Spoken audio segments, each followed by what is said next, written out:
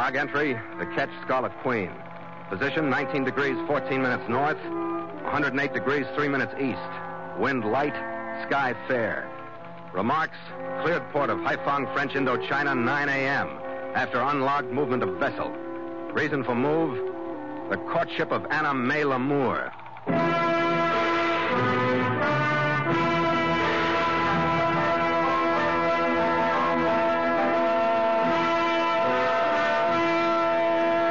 The port of Haiphong is spread out on the edge of a niche in Asia's coastline called the Gulf of Tonkin.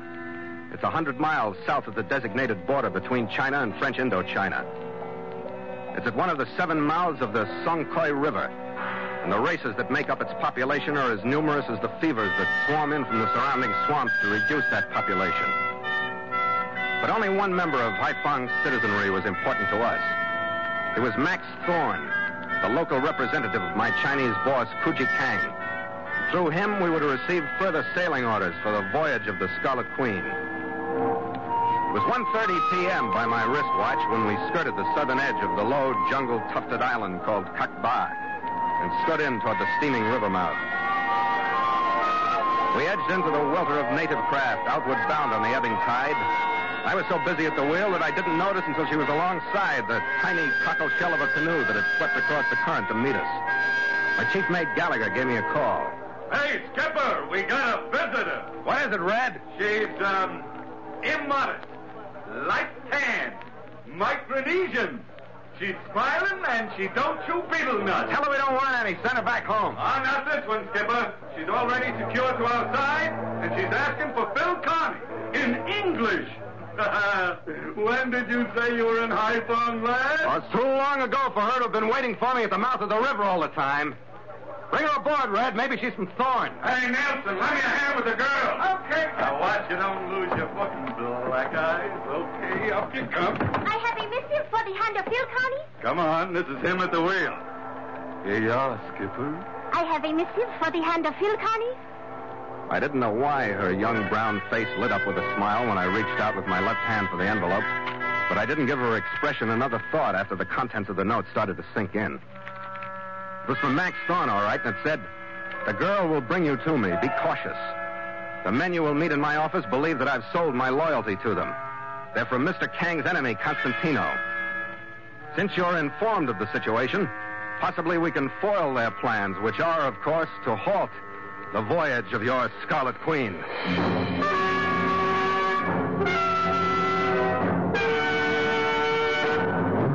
So Mutual continues The Voyage of the Scarlet Queen, written by Gil Dowd and Bob Tallman, and starring Elliott Lewis.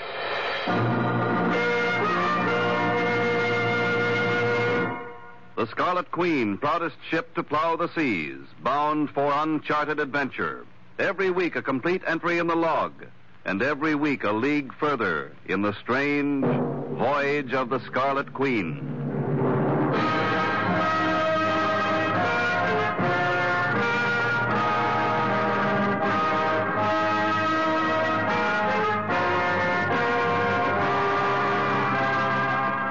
The girl led Gallagher and me to a two-story building a few blocks up from the waterfront in the commercial section, and left us in front of a narrow doorway.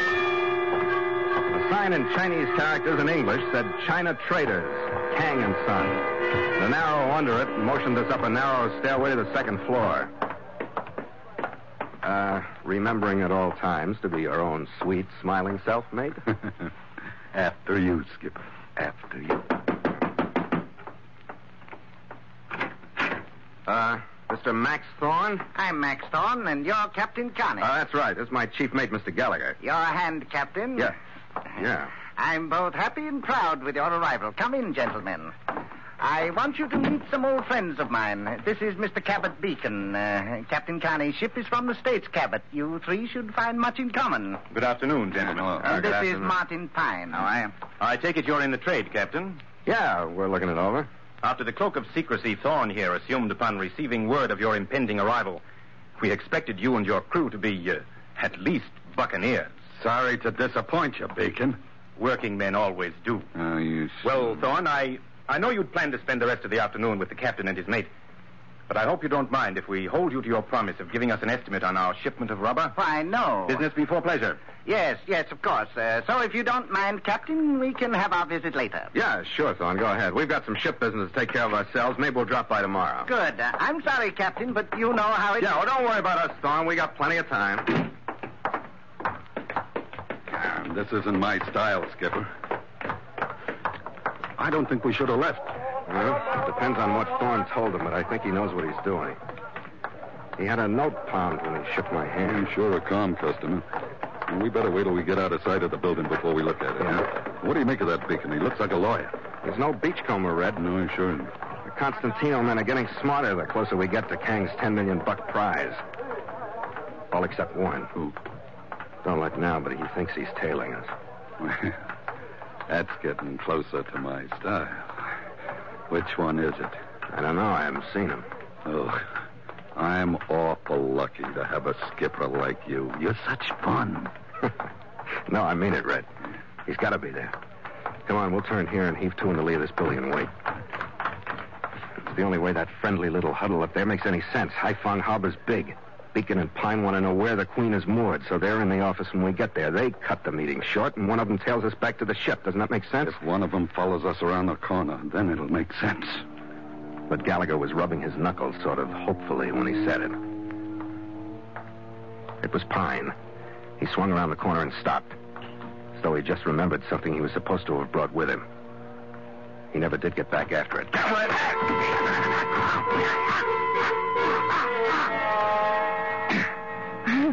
Well, now what do we do with them? Take them back to the ship and keep them out of sight. If they keep coming one at a time, we could clean this thing up this afternoon. Yeah. What about Thorne's note, Skipper? Nobody's going to see you read it now. Yeah, here it is. Yeah. Well? Oh. What does it say? We aren't doing so good, Red. It says, we'll try to see you on your ship tonight. Meantime, if anybody follows you, do your best to evade him. By no means show our hand by trying to stop him or we lose our advantage. Oh. I guess we should have read it before. Yeah, well, anything could have happened to Pine. He could have got run over or something, couldn't he? Sure, Red. Anything could have happened to Pine. I'd feel better if anything else had.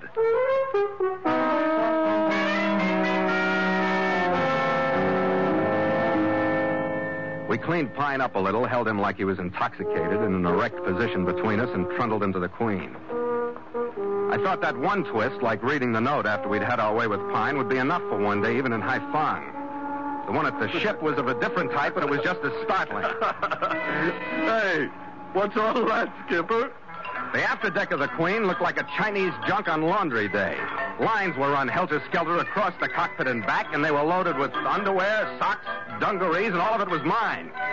Gallagher took Pine forward to lock him up in the forepeak. My temper and I went to the cabin.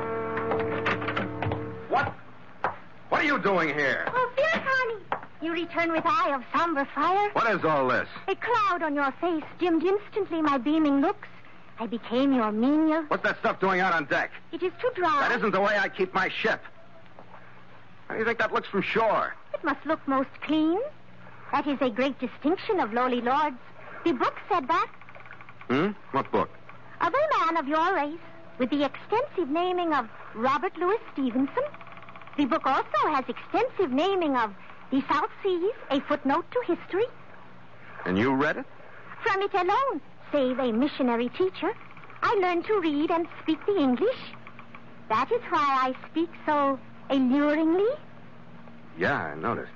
Now, about this washing and stuff, who sent you to do it? My own volition.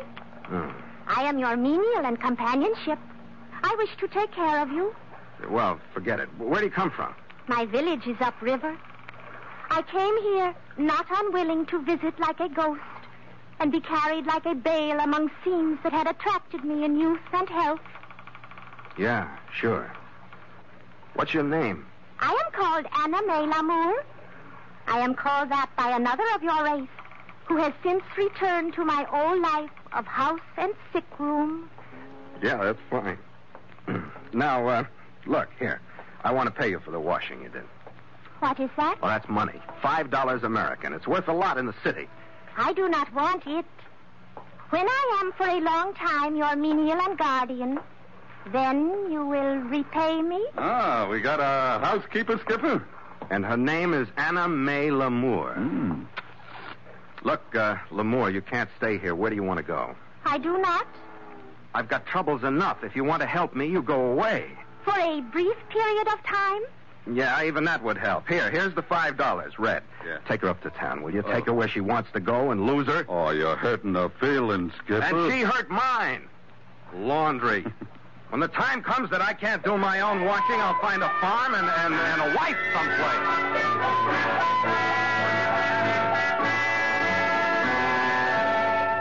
I cleared the mess off the deck and went back into the cabin to worry about my major problem. I knew that the orders I was supposed to get from Thorne would be directions that would lead to a meeting with Kang himself. But the next port, whatever it was probably the most important one on the voyage. When Gallagher came back without Lamour, we worried together about whether we'd foul the deal by jumping Pine. We worried until 9 that night. Then we heaved 2 sighs of relief and stopped. Thorne came into the cabin. He looked excited and nervous. Oh, Captain Carney, what happened with Pine? Pine? Well, we were either too cautious or not cautious enough. We caught him tailing us before we read your note. Now, sit down. Oh, believe me, gentlemen, our situation was on the verge of complete collapse. Luckily, I was able to contact a friend of mine with the local police who told Cabot that Pine had been arrested for drunkenness and violence. We'll have to cooperate more closely from now on. From now on? Can't we clean this up and get out of here? Didn't you bring the orders from Kang? The verbal orders he gave me a few days ago when he was here, yes. The sealed envelope, I'm sorry, but it was too risky. I think I can get that to you tomorrow. You understand? Well, what about the verbal orders? Listen closely. There are a number of addresses. At 437 Napoleon Road, there's diving equipment. You ought to pick it up. Diving equipment, huh? 437, I got it. At 488 Abelard, there are 3 boxes for you. They're marked paint stores, but they actually carry dynamite. Diving equipment and dynamite, all right. And Mr. Kang suggested that you replenish and repair the arms you carry and lay on a good supply of ammunition. Well, this sounds like a happy party, don't it? Now, do you want me to repeat them for you? No, I think I got everything. Red, count 1 and come out on deck with me. This ship is adrift. What? Skipper. Why dissipate time and trouble, my stupid buccaneer? What's with the ship, Beacon? You cut her adrift? Why? It might be to sink it, Captain. Well, what do you think of that, Red? I think that it would be a shame to sink the ship. Gallagher knew what I meant. Beacon had walked into the cabin unarmed. He was well built but slim. He wore rimless glasses. Gallagher prowled around behind him to hit him from the low point.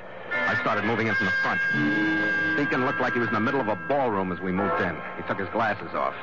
And Gallagher hit him first. And he didn't get up. Gallagher, I mean. Then before he turned away from Red, I made my rush. With my right arm over his shoulder as a pivot for the cartwheel, my feet flew up and I landed athwart my desk and rolled off. His judo sword made my right arm useless. I tried to get up, but he walked calmly over to me and just as calmly sapped me behind the ear. Hey, what?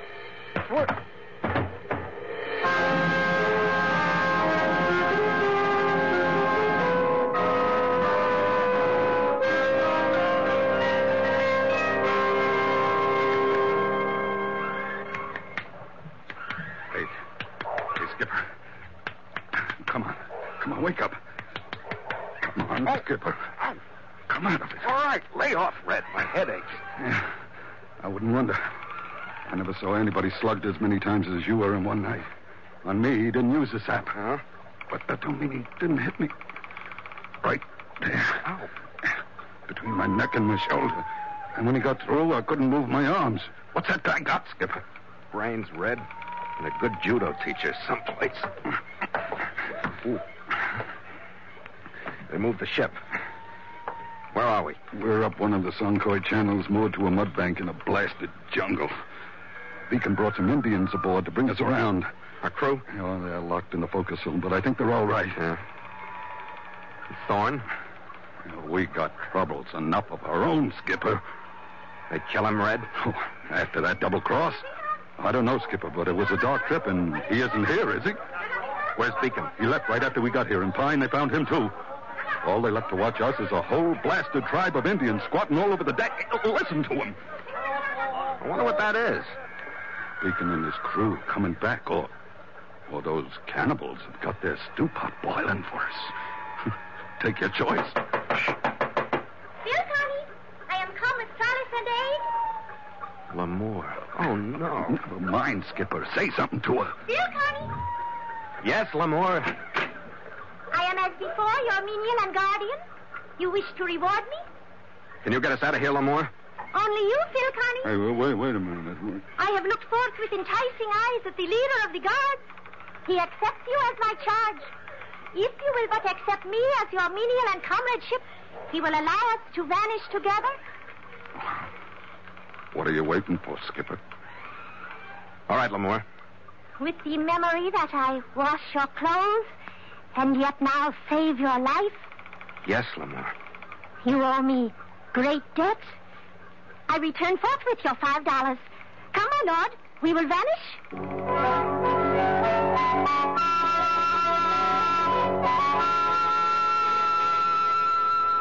I made a lousy lord, but I tried my best because it was better than being cooped up on my own ship. There was no doubt of one thing. Her service was good. We got into a narrow dugout canoe. She paddled us a few miles downstream. When we beached, I could make out the faint trace of a road leading through the jungle. Like magic, a wagon pulled out of the brush. There was a short, chattering conversation between Lamore and the driver, who looked at me appraisingly, then nodded. She and I got into the wagon and left.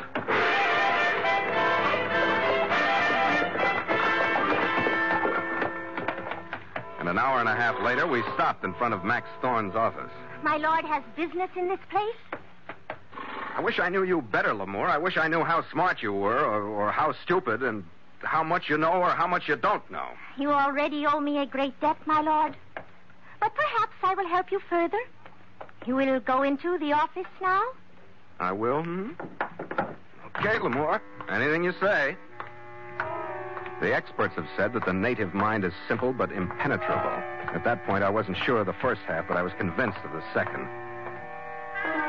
I waited outside the office door for a half a dozen breaths, listening. There was no sound, and there wasn't any light coming from under the door when I bent down to look.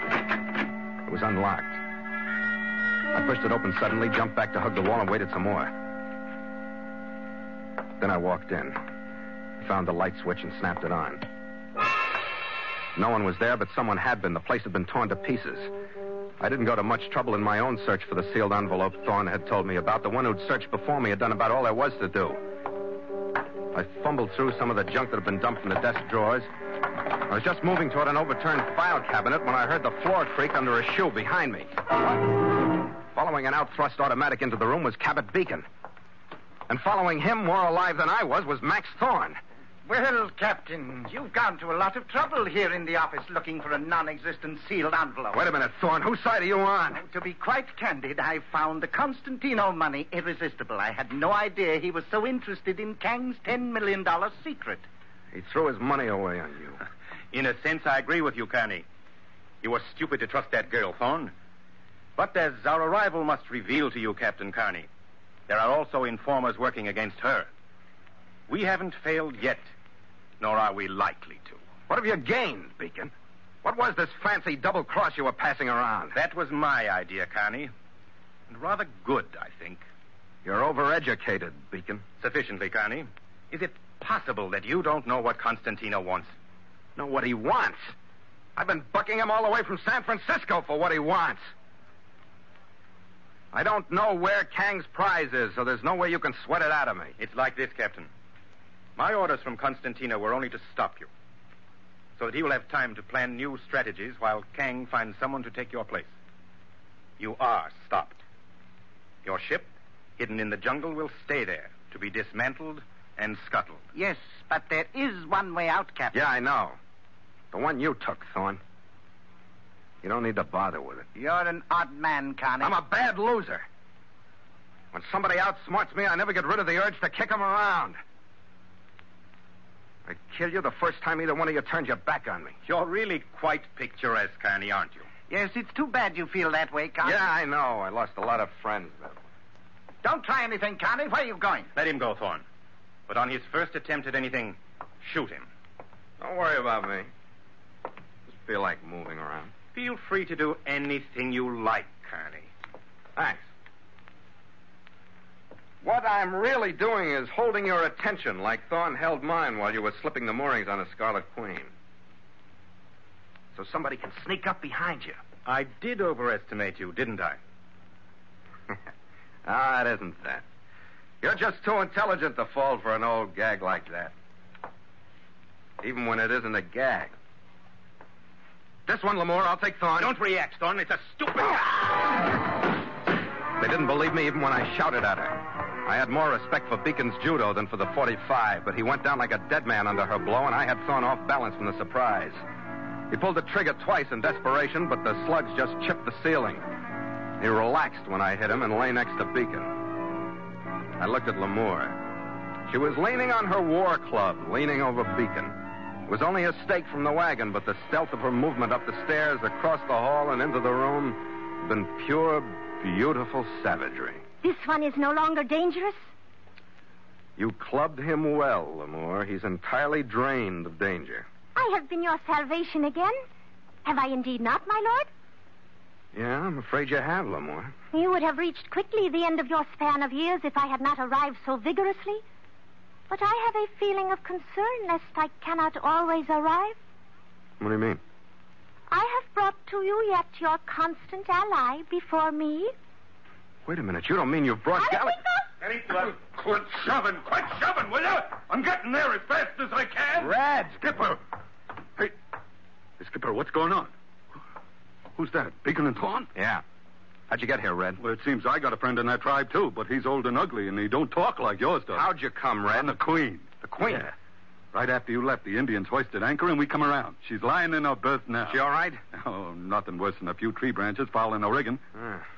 I'm telling you, Red, this one has I been... looked forth with enticing eyes upon the leader. Yeah, I know. You talked them into bringing the ship around. Indeed, I did just that. Mm-hmm. When you are prepared and rested and ready for travel, we will proceed to your ship. Okay. You heard what the boss said, Gallagher? Boss?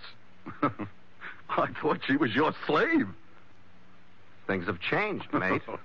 Things have changed.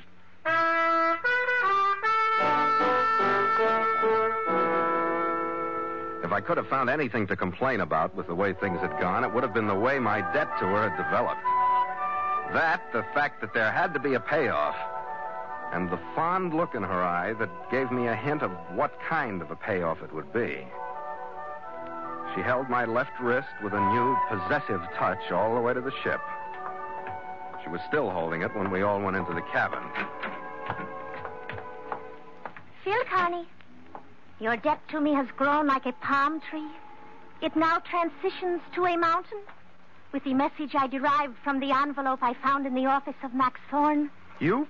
Certain instructions from some man named Kuchi Kang. What? You... Some man named Kuchi Kang. Lamore, that's the only reason I came to High Fun, to get instructions from Kang. What are they? Remembering that I, and me alone, give them to you, I say yet, you will sail to Singapore. You will find Kuchi Kang in room 207 in the Metropole Hotel. Is that not stunning? Yeah. In your country, you are forced to pay all debts. Well, in my country, we seldom have debts like this one. But look, Lamore... You are a splendid man. Yeah, but really, Lamore, you're not cut out to be a menial. You ought to marry some fine, strong man from your own people. I know what I owe you and how you feel about things like this. How did you And learn so of I my don't- marriage? You're planning on marriage? To someone you know? He is tall and fine, and I will teach him to speak as I speak. Oh. You don't want to be my menial and comrade, whatever it was. I wish now to end my service to you. It has been very great. Mm-hmm. You perhaps wish to repay me? Anything I have, Lamore. Watch it, Skipper. From the beginning, I have greatly admired that which you wear on your left wrist. It is of shining brilliance, and its tick-tock, tick-tock would lull my future My children. wristwatch? You mean you've done all this for my wristwatch? Indeed, yes. How could I have hoped for its attainment if they had killed you, and the watch were carried down the river with your body? Phil Carney, the great lover. Yeah. Here's the watch, Anna May Lamour.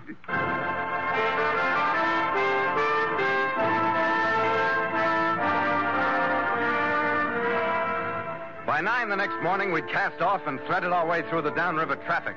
We picked up the deep water swell and the breath of the trades when we skirted the southern rim of Cock Ba. Stand by to make sail!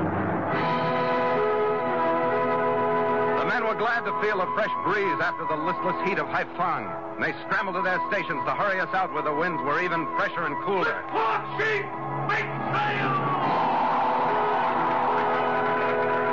A big sweep of the mainsail unfolded, filled, pulled the mast over into a bow to the power of wind and sail. The jib sheets, men! Smartly now! The jibs ran out. A big mizzen boom swung over my head.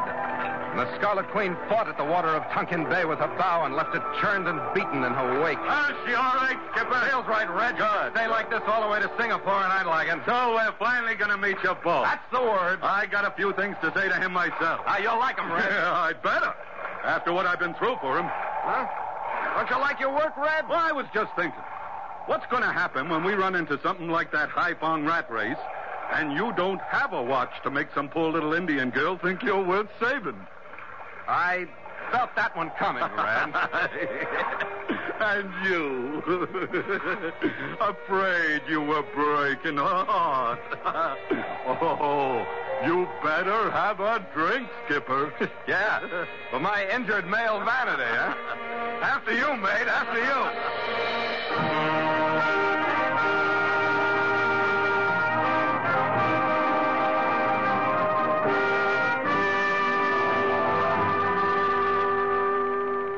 Log entry, the Ketch Scarlet Queen, 11:30 p.m.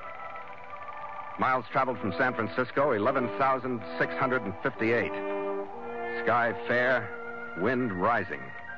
Mainsail and mizzen reefed. Ship secure for night. Signed, Philip Carney, Master.